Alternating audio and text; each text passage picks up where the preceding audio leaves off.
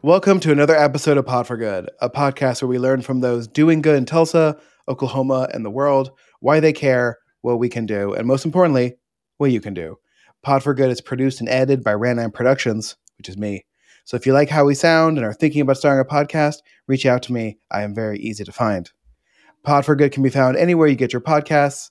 And if you enjoy what we do here, please make sure to subscribe and share our episodes on social media and with people that you think would be interested. Word of mouth is how most podcasts grow their listeners. So if you want to give Chris a Christmas present and me a Hanukkah present, you can subscribe and please just download. You don't even have to listen. Just download them. Please leave us a review, a 5-star one. I guess we have to be specific now. I am, as always, your 3-star guy. I hate you. I am your chief philanthropod and class clown for justice, 8 crazy nights, Jesse Ulrich. And I'm your vice admiral philanthropod and class clown for justice, 10 Lords a Leaping, Chris Miller. And today, our episode, we are speaking with the founder of the Black Wall Street Times, Nehemiah Frank. We talked to Nehemiah about Democrats needing to up their ground game in Oklahoma, how Greg Robinson is more popular than him in Georgia, and how Tulsa is actually getting better. Well, we are very excited to again have Nehemiah Frank, the founder and executive director / CEO of the Black Wall Street Times on the podcast. I'm the boss. I'm in charge. I finally gained the courage to accept that I am in charge. When you're in charge, does it really matter what title you give yourself? It's just like really if everyone knows. Right. He gets the final decisions. Yes. That guy. Titles only really matter if you're trying to get a different job, and the title makes it easier to get that next job. That's it. That's true. I mean, that's why I give myself CEO of my one-person company, just in case I can be like, well, I've already been a CEO, so you have to pay me more for whatever this like mid-level job that I'm never going to get again. So, but okay. So last time we spoke with you, it was a very tense time here in Oklahoma.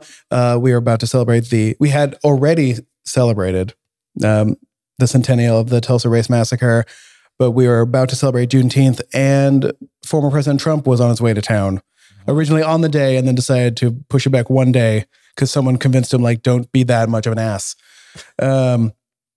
We worked on that. We actually kept him from having Juneteenth as the day.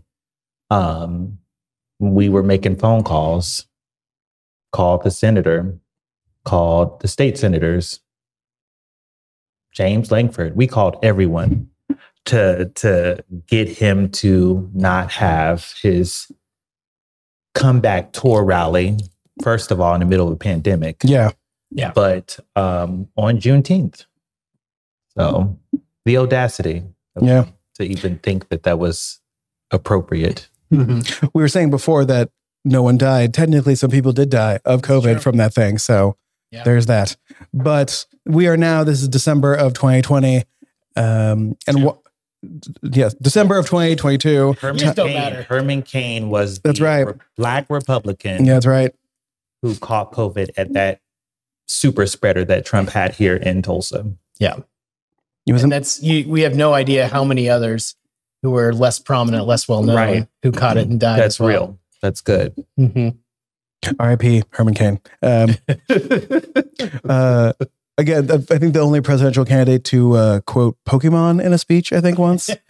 So that's a deep cut for you there. But so it's been a long time since then. The world has gotten about maybe slightly better. I think, again, this is something we could debate about whether it's better or not. But I feel like the fights have shifted slightly since then. Mm-hmm. I think even then I think you lived here last time we interviewed you. You now live in Atlanta. Yeah. And Atlanta and the state of Georgia just had an interesting political fight, one would say. Yeah. And even though I wish the numbers weren't as close as they were, I still feel pretty happy about it. So I guess, like, on your sense of the course of human history, how are we doing? Yeah. Personally, I am pretty good. I am feeling good. I still feel hopeful about Tulsa, which is why I'm still, I still feel like I have a presence here.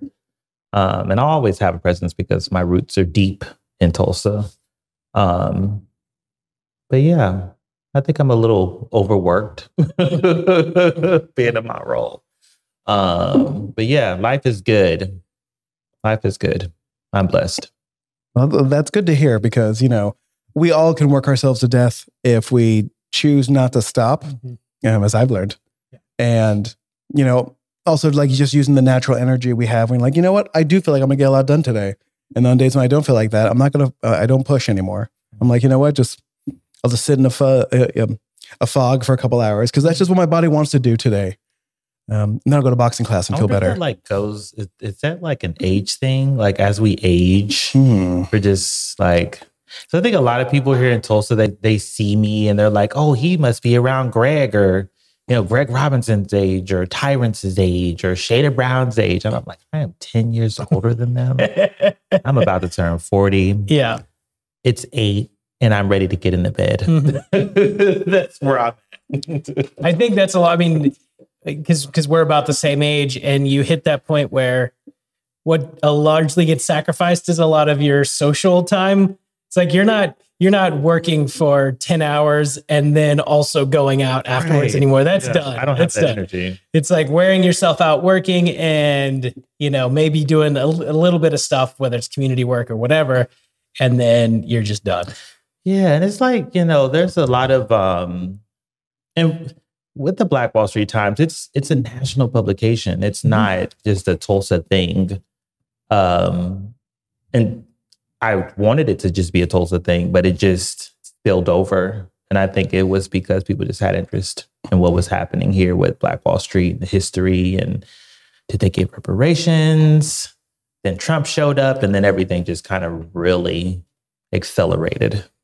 Well, you've hit a couple milestones. The Black Wall Street Times has hit a couple milestones since we last spoke. I'm trying to think of some of the ones that you have passed, but you have almost like you're getting around 1 million hits like a month now, right? Well, we're not quite there yet.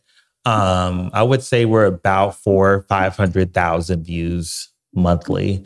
We're switching our content management service soon. And so once we switch that over, there'll be a new, fresh website. We actually have engineers that know what they're doing, right? To make sure that our social reach is strong. You get that SEO right. Get the SEO right. Search engine optimization. Yeah. Correct. For our viewers. Right. Yeah. I'm sorry. Like if you don't know what SEO is, like I guess you could work for a for-profit in a very particular field and never have to hear the word SEO, but I feel like it's just out there now. Like someone knows somebody who like that's their job. Yeah. But just that. And so they focus on making sure that the site is intact, that there's no bugs that are going to keep someone from accessing the site. So we should definitely be hitting somewhere between 750 to 1 million monthly, probably as early as February. So you do cover still obviously a lot of local stuff, but you also cover national stories. So how do you kind of balance your coverage to cater to your national audience as well as your local? Yeah, so our managing editor, he's from Oklahoma, and he works right here at the headquarters, and he knows the community. He knows Lawton. He graduated with a journalism degree from the University of Oklahoma. So he's plugged in, right? So he focuses on the local stories, the state stories. He does do national stories. He's interviewed the White House a few times. Recently, he interviewed the chief of the Cherokee Nation. That I believe that video is either out today, or if it's not out today, it'll be out tomorrow. But yeah, he focuses mostly on the local stories. Mike, another one of our talented writers / videographers, focuses on a lot of the Black tech stuff that's going on. Techstars is in town. So he's been focusing on that.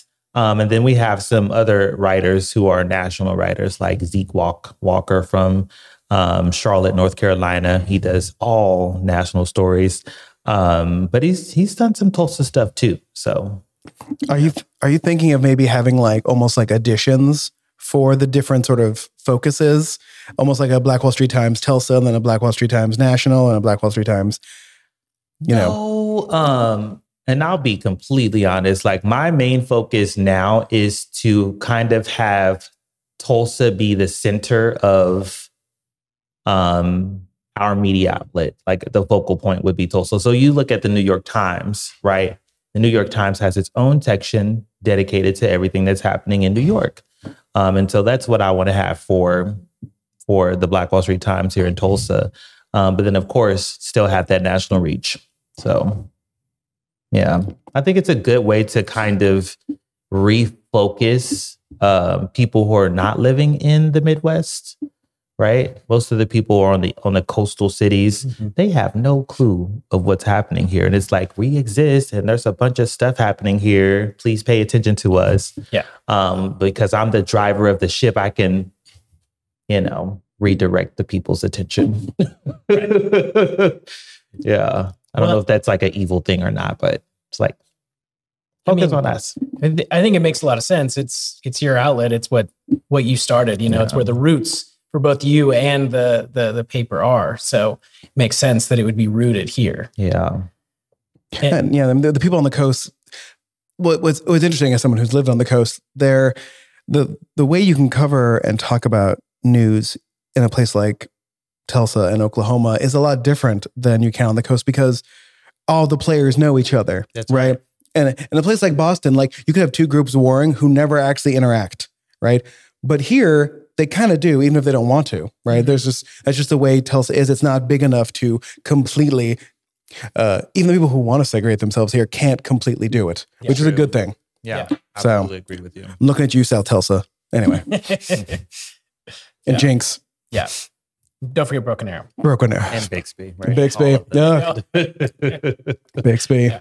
But I do think it's interesting because one of the things that people don't see, especially when they look at a place like Oklahoma that is, giant red dot, is all the work that people who aren't, that it isn't universally red, right? Especially in a place like Tulsa and certain areas of Tulsa. It's pretty damn red. It is. But there are a lot of people who are trying to do more and make it better. Mm-hmm. And it highlighting those and letting people see that there are opportunities. Right.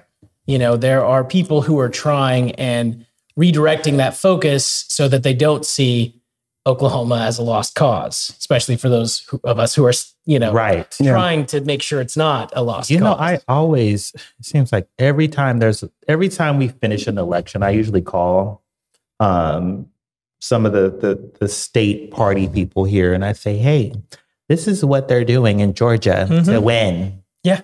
We need to do this here in Tulsa. And I just don't know what's happening. I mean, I'm trying to, I'm like, this is the plan. This is the blueprint. Mm-hmm. Greg Robinson, who ran for mayor. Yeah. Yep.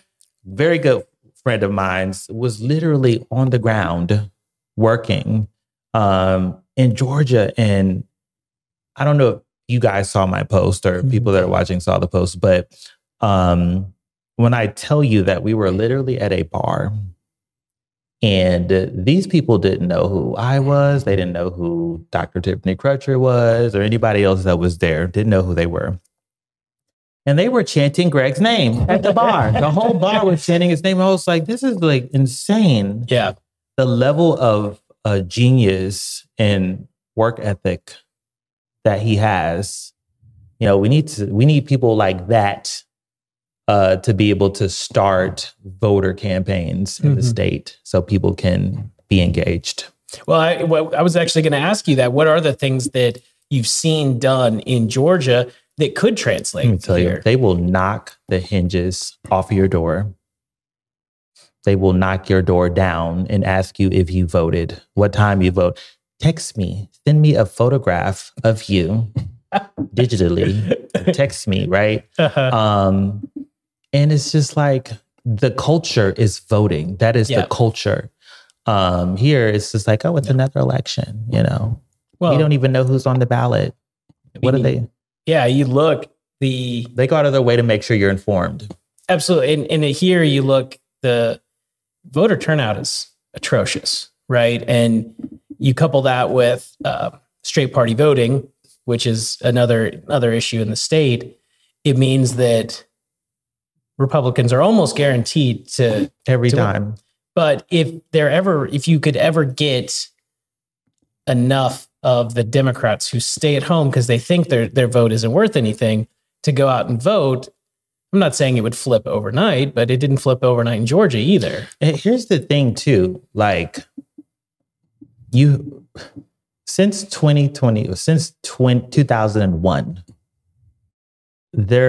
every single presidential election since 2001, every single county has gone red. Mm-hmm.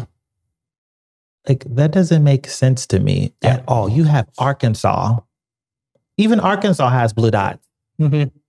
But Oklahoma does not have blue dots. Yeah. Every state around Oklahoma has a blue dot, Mm-hmm. especially the metropolitan areas, right? Yeah. But not here. Everyone's like waiting for midnight to pop through. And they're like, oh, look, we're going to turn it blue. We're going to turn Tulsa County blue. People are just so excited. And it's like, ding. And almost like, I told you. Yeah. Yeah. Well, again, like we're all around the same age, so we've all seen the same presidential elections, and you can tell me it was a surprise to me that it was Georgia that became the swing state. Like, we spent so many years worrying about Ohio and Florida, and now fuck both of those states. Like, we spent so much time and energy, which we could have put obviously in better places. Should have put some of that in North Carolina. Right, that's another state with a lot of potential. Yeah, that's one that just needed some money to help with the turnout, and they probably could have flipped it. It was close even without support from the National Party. Well, and like Oklahoma's gonna have to do what Georgia did, which is like get candidates that aren't trying to run as like they were gonna say clone Stacey Abrams. I wish. You know, Maybe like Greg can be our Stacey Abrams. Yeah. I mean, again, like his campaign, which was on a very short timetable, did incredibly well. Did incredibly well. Yeah. I mean, that was happening around the same time. National support. Yeah. Oh, yeah. That dude's a superstar. Yeah. If you remember, I mean, that was part of around the time when we talked. That was the point when we'll say Tulsa was, or a certain segment of Tulsa was starting to turn on Mayor Bynum. Yeah. You know, he had seemed like I'll say to a lot of people looking on the outside, he had seemed like an advocate for the community and was at least trying to do more. Now, you may have seen more than the rest of us had, but at that point when Trump showed up and how he handled that was the pit, it right there. That really broke my heart. Yeah, you know, I've tried so hard with him so many times, but that was it. It was just like, but people are dying. Yeah, this is a global pandemic, and there's no other place on the planet that is holding a rally like this in a stadium. Yeah. Yeah. And my mind I just couldn't even conceive it. Mm-hmm. Like the psychology of both of them. Yeah. Yeah. It's like, are you healthy? I don't think so, because look what you're doing here. Terrifying. Well, and that was disappointing. That was about the moment when Greg started his campaign. Yeah. That's when my spouse was like, we're leaving. Yeah. Because this doesn't make any damn sense. Yeah. I mean, you know, we don't want to get into the mindset that like nothing we do can change things or matters, because that we know that's not true. Right. That's definitely not true. It's just hard. It's hard on a daily basis to focus ourselves on the fact that like there are changes that we can impart that we might not see in our lifetimes, but it doesn't mean they're not worth doing. I think that the strategy should be county level. Mm-hmm. We need to stop trying to turn the whole state. It's not going to happen anytime soon. And if we could just focus on counties and school boards and council offices, right? Then that's how the change happens. Yeah.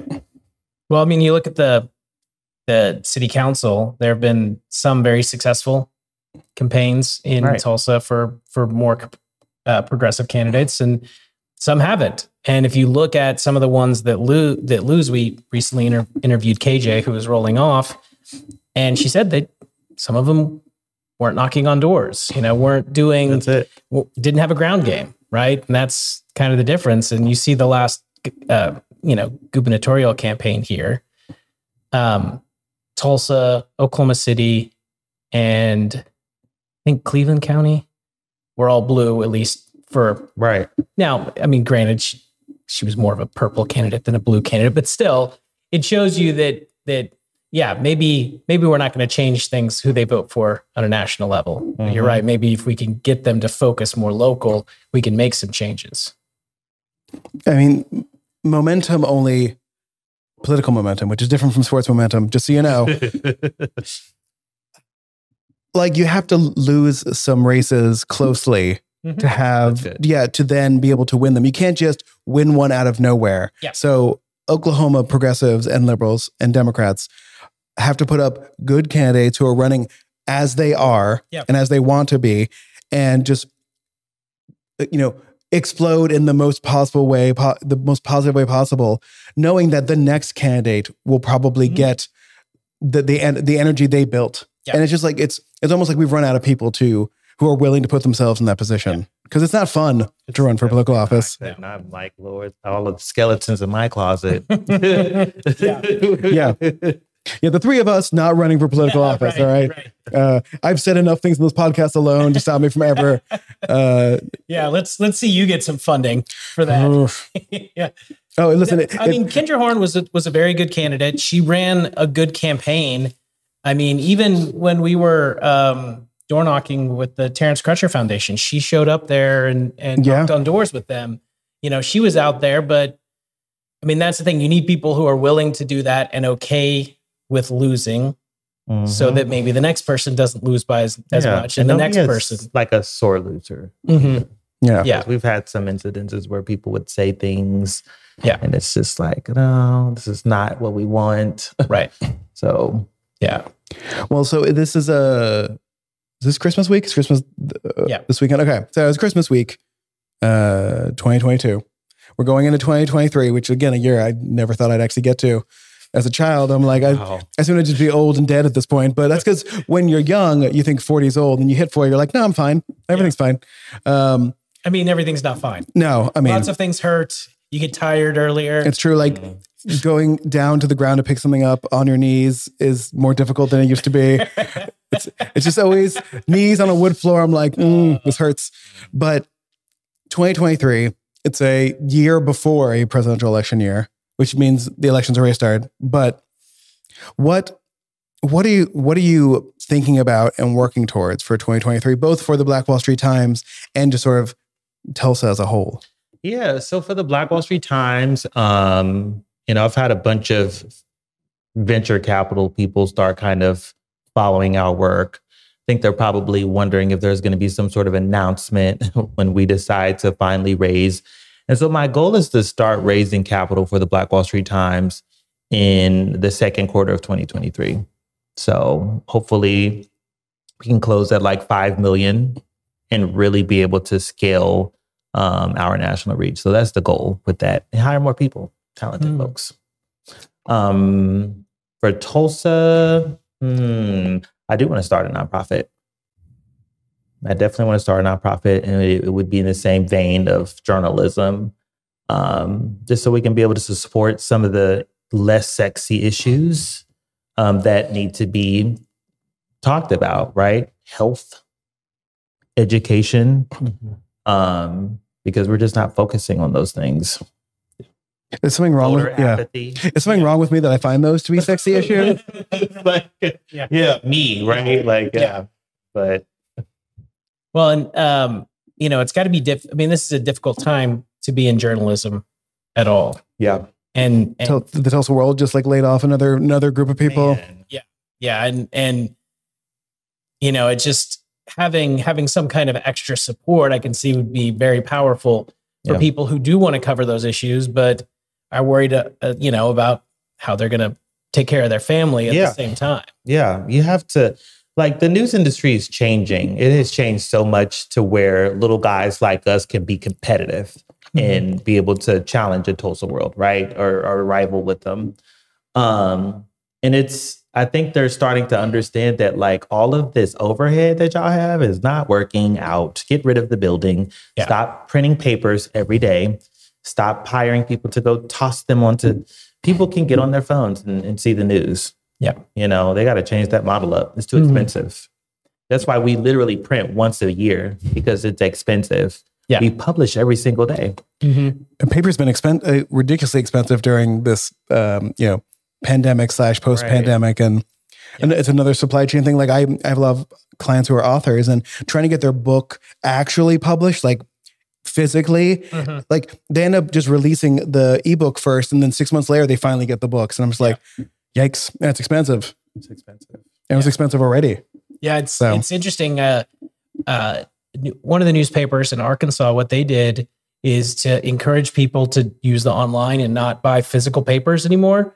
Was they basically rent them an iPad, so they get an iPad as long as they're subscribing, and they subscribe to their online newspaper instead of getting the physical one. It was cheaper for them to send all of the people who are subscribing an iPad to basically use to read their paper than it was for them to print papers and pay to have somebody go out and deliver them every day. Yeah. I mean, because like that makes sense. Yeah. The New York Times has done a really good job of every once in a while, they'll do a story that's only available online, and they'll use the fact that it is online to make it completely different looking than a regular news article. And I think that's what needs to happen next. It's like, we need to get, not only do we need to stop printing physical newspapers, we need to stop thinking of it in that framework.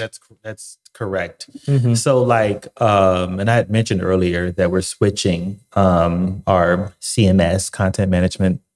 I'm familiar. Gotcha. We're switching that over so we can really do the cool work, right? Visual work. And so people will see more visual appealing content on the Black Wall Street Times because of the type of tools that our stuff will look as clean as the New York Times or Time Magazine. It'll be on that level. So you called Black Wall Street Times a media company. So are you looking, how much are you looking to expand beyond news, or will that always be your focus? Yeah, well, news is always going to be like our beat. But I mean, entertainment, all of these things, right? Podcasts, video, production work. Yeah. We just finished filming our first like Vox style video today. And that will come out in January. I don't want to talk too much about it, but it'll be really exciting. So do you foresee being almost like a production company as part of it? Absolutely. We'll do all of those things. Yeah. I mean, visual, some people just don't read. They would rather listen to someone tell them what's happening in the world. So again, one of the reasons we're filming this one particularly is I'm going to test the theory about whether some people just listen to podcasts on YouTube. And so whether it actually is showing anything or not. So we talked about what's going to happen for the Black Wall Street Times in 2023.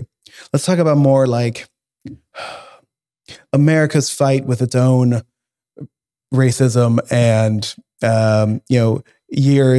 hundreds of years of oppression and death. Remember when people thought that racism was cured? Yeah, I feel like that was like 20 years ago. People were like, "Hey, we did it." God, that was they were like, Obama is there. We have crossed over. I was like, listen, we elected January 6th started when Obama was elected. For sure. Yeah. That's what you need to understand. Yeah. Everybody forgot about the inevitable backlash. Yeah. I didn't. It cut deep. Yeah. It really did. We almost lost our democracy. Yeah. We did. Still not saved yet. Nope. But we're in a better place though. Thank God. Yeah. We are. I think like with the election of Trump as president, January 6th also awoken a group of people who had just been sitting there thinking everything was going to be fine. They didn't need to get involved. Like there's only so many times that excuse works for you as a person in contrast to what you were actually seeing in the world. And again, we're over here like, we told you. We told you that guy was dangerous. Yeah. Although it was amazing how quickly a bunch of people went from, oh, this is horrible, it's terrible, to downplaying it just in the ring days later. Easily, yeah. Because they wanted to get reelected and they want to lose their money. Yep. So building off of that, let's just jump into the fun part. What I'm calling the fun part of this conversation. Let's talk about Kanye and Kyrie Irving. Let's get into this. Oh my gosh. Because and Chris and I were talking about this, like there's a nuance that we don't get to in these conversations, which is that there are white people who say the exact same things as these two and don't get in trouble. And yet we're putting a lot of pressure on these very public Black men. And I can see why people will be like, well, why aren't you yelling at this other person, President Trump, saying the exact same things? On the other hand, I'm of the feel like, first of all, like I critique everybody. Yeah. Right. And it's how big your audience is and whether your audience is listening to me will affect whether you hear my complaints about that person or not, if that makes sense. But, you know, like you and I have gotten to lots of Facebook arguments, not with each other, but with other people about the weird, I would say, attention drawn to tensions between the Jewish and Black communities in America, and how, like, one, we should be partners and we have been partners, and yet there's also a weird, there's racism on both sides towards each other. Yeah.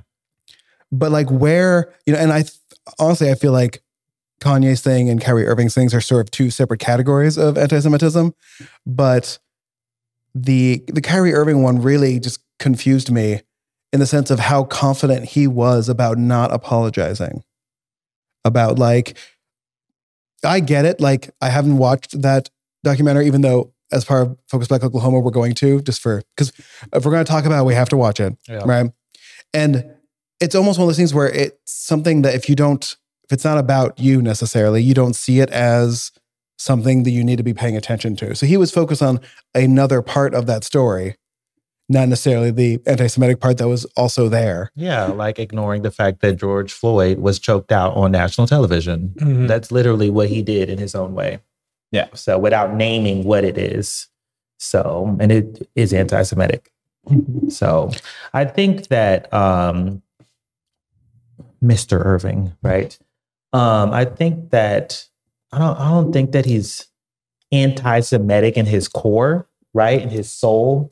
But I think that there's a level of ignorance and arrogance and not being able to admit that he's wrong and just hold his own self accountable. Like, oh, maybe I should not have tweeted that because of this, right? He could have did that. And I apologize for my ignorance. That's all he had to do. Yeah.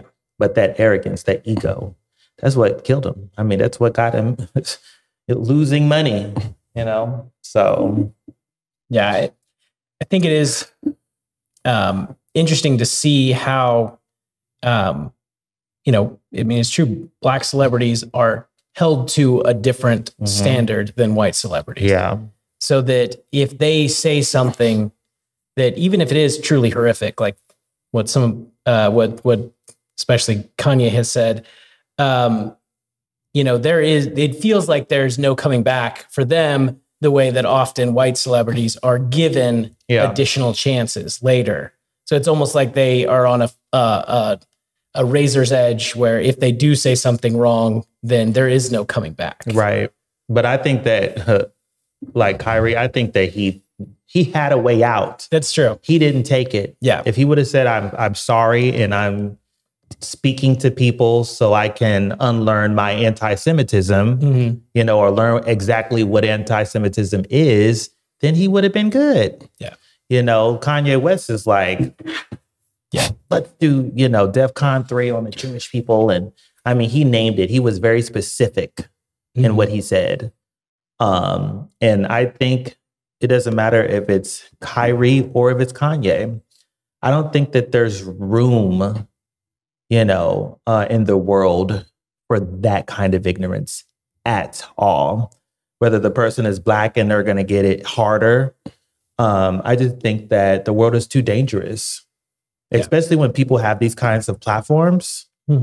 There's no excuse. Yeah. I always go back to the whole Harriet Tubman analogy, right? That if we were all running from the plantation and Kanye is over here acting up, right? We need to appease the master because he's gonna get us, or maybe he'll like me more if I'm just, throwing you Guy Fawkes under the bus or something. He would have gotten blasted. Yeah. So what if he's Black? You're endangering everybody that's trying to get to freedom. Yeah. And it's exactly what they're both doing, you know, because one's not admitting his ignorance and the other one is absolutely intently being anti-Semitic. Yeah. That is my 3 cents on that. It's just, it's so frustrating because, when it's one of those things where you're missing the real enemy, right? Like, we Jews, we are not perfect. There are in weird ways in American culture where we do have more power than we should, considering our size and, you know, the things we do.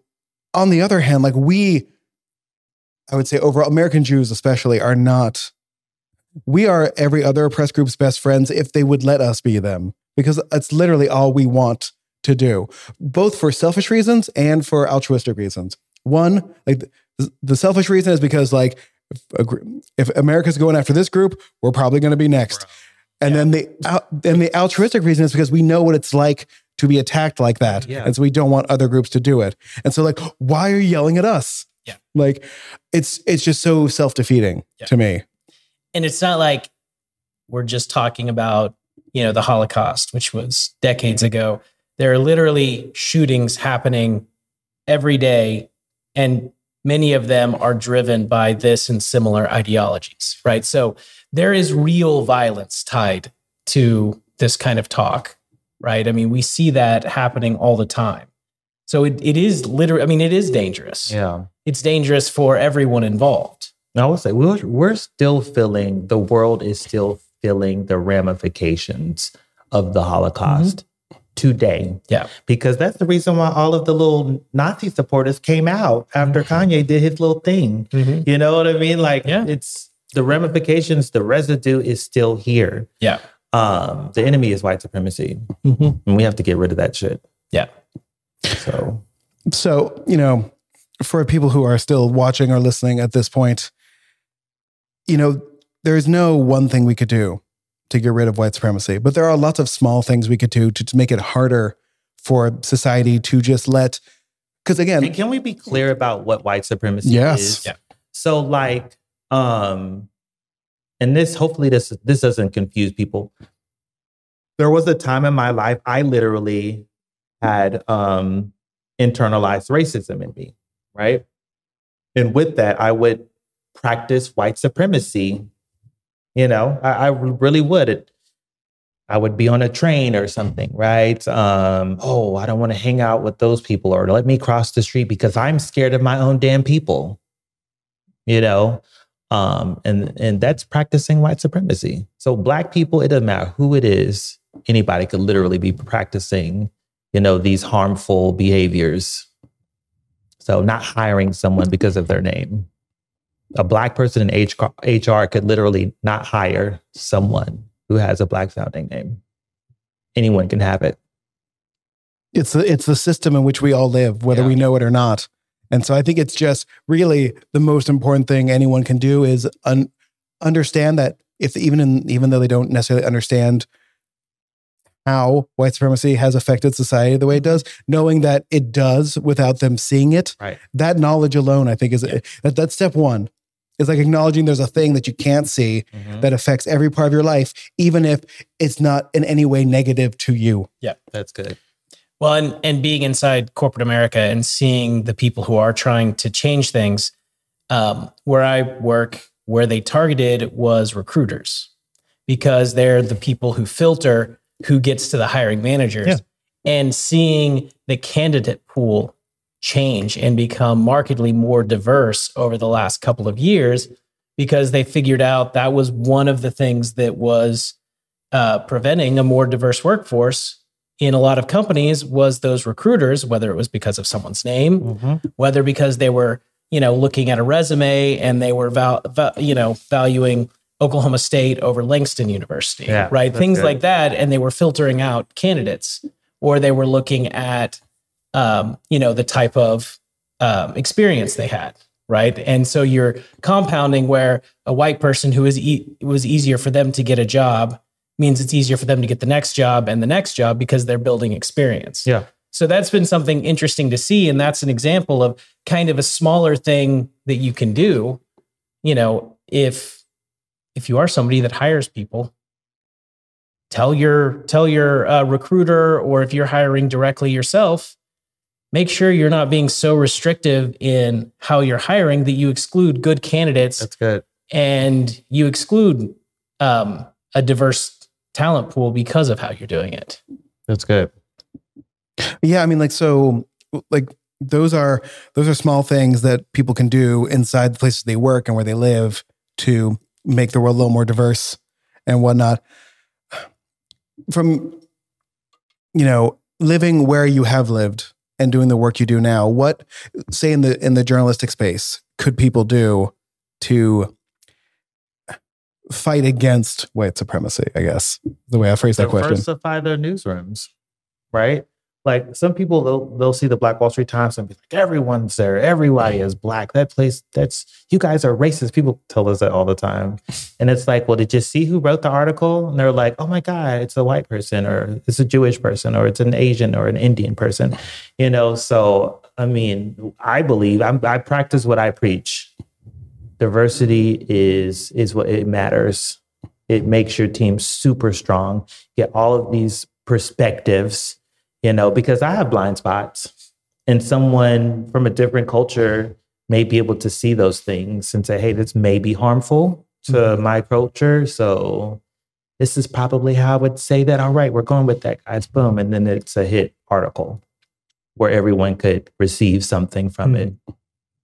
And I would say from an end user experience, you should diversify your own news sources too. Yeah, absolutely. I mean, that was something. But do you guys watch Fox News though?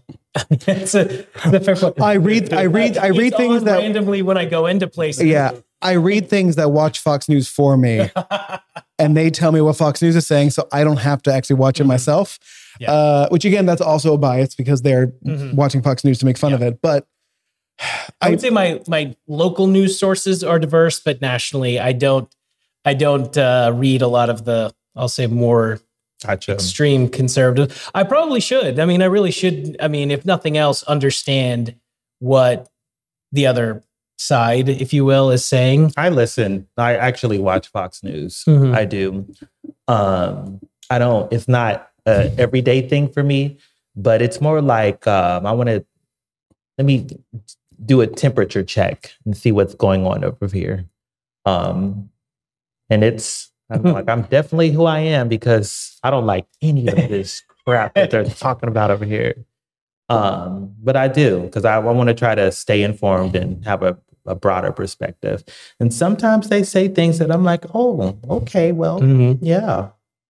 It is funny when every now and then. It's not often. Every once in a while, like Fox and Friends, they'll actually argue with each other, and everyone's just like, "Oh my God, this is happening!" And it's amazing because you see through the veneer of what they're not what they're told to say, but what they would normally say, right? Their persona, their media persona. Versus, yes, and then when they actually start arguing about something, you're like, "Oh, that they're seeing different things, and so they can't agree 100% with each other because they themselves have gone outside of their own bubbles just ever so slightly." Yeah.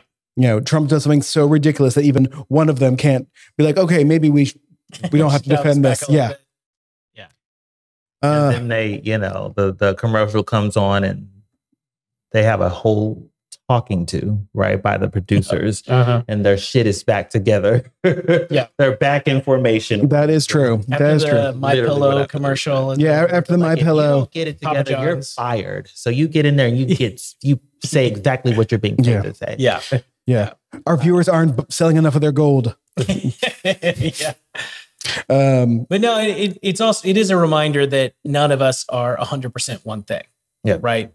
Even the most liberal or most conservative person, there are beliefs that they hold that are never going to be 100% in line with that. So it does kind of remind you when you look at different diverse news sources, kind of reminds you like, oh yeah, because it's not just important to hold the other side accountable. It's also important to hold your side accountable for what they're doing. And seeing what the other side is saying, it can remind you, you know what, maybe we aren't doing this well. Whether it's messaging, which frankly, the Democratic Party isn't great at messaging. We're bad. We're bad at it. We always have been. We're working on it. We're trying. Or trying too hard to follow some arbitrary rules they've set when the people that they're competing with are not following those rules. I feel like we've gotten better at that. That's for sure. So give us that dark money. We'll take all of it. Right. But no, I mean, I think that's something that we always have to remember, that it's important to understand who you are and what you believe, Right. what the people you support believe, and hold yourself and them accountable. That's good.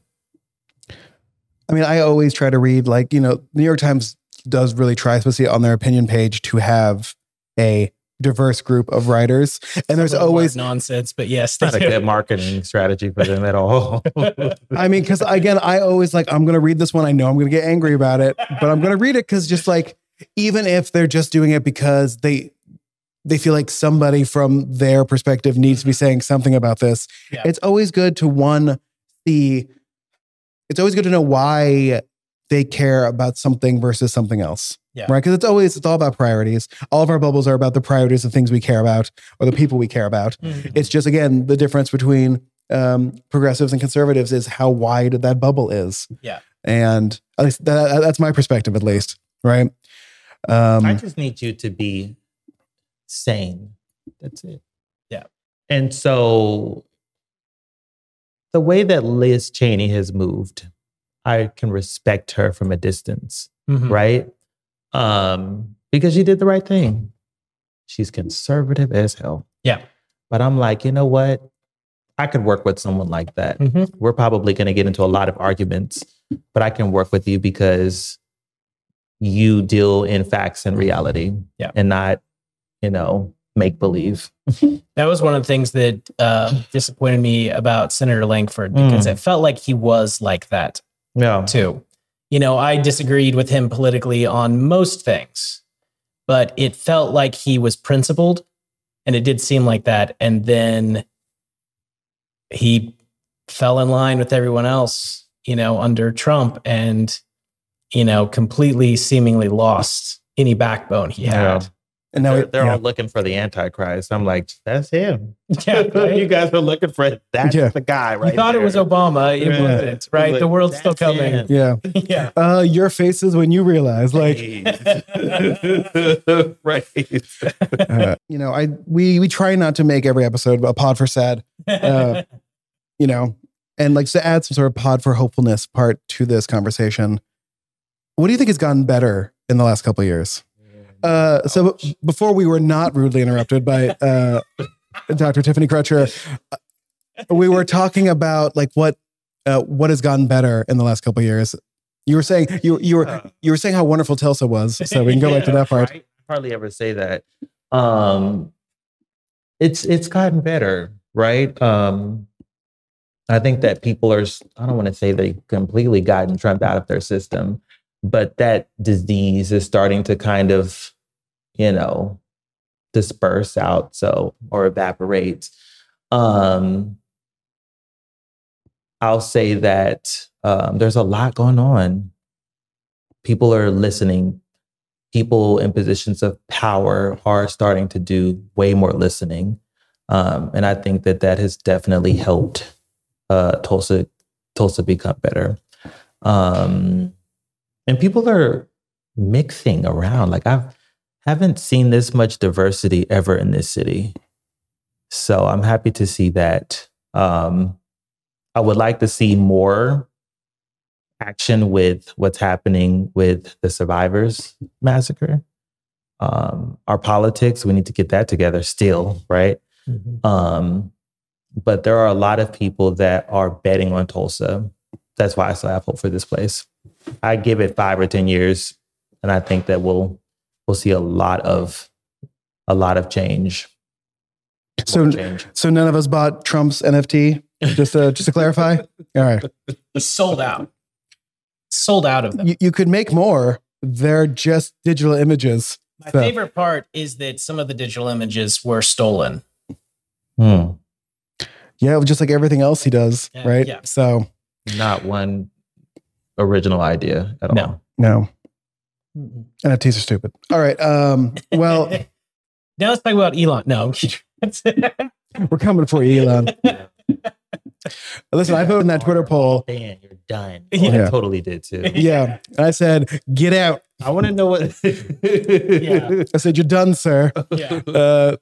Listen, I mean, he said in the quote, going to ban everyone who said yes. That's the next step. Listen, if he was that smart, I would be amazed because that would be the funniest way of doing it. Yeah. But yeah, listen, you said it.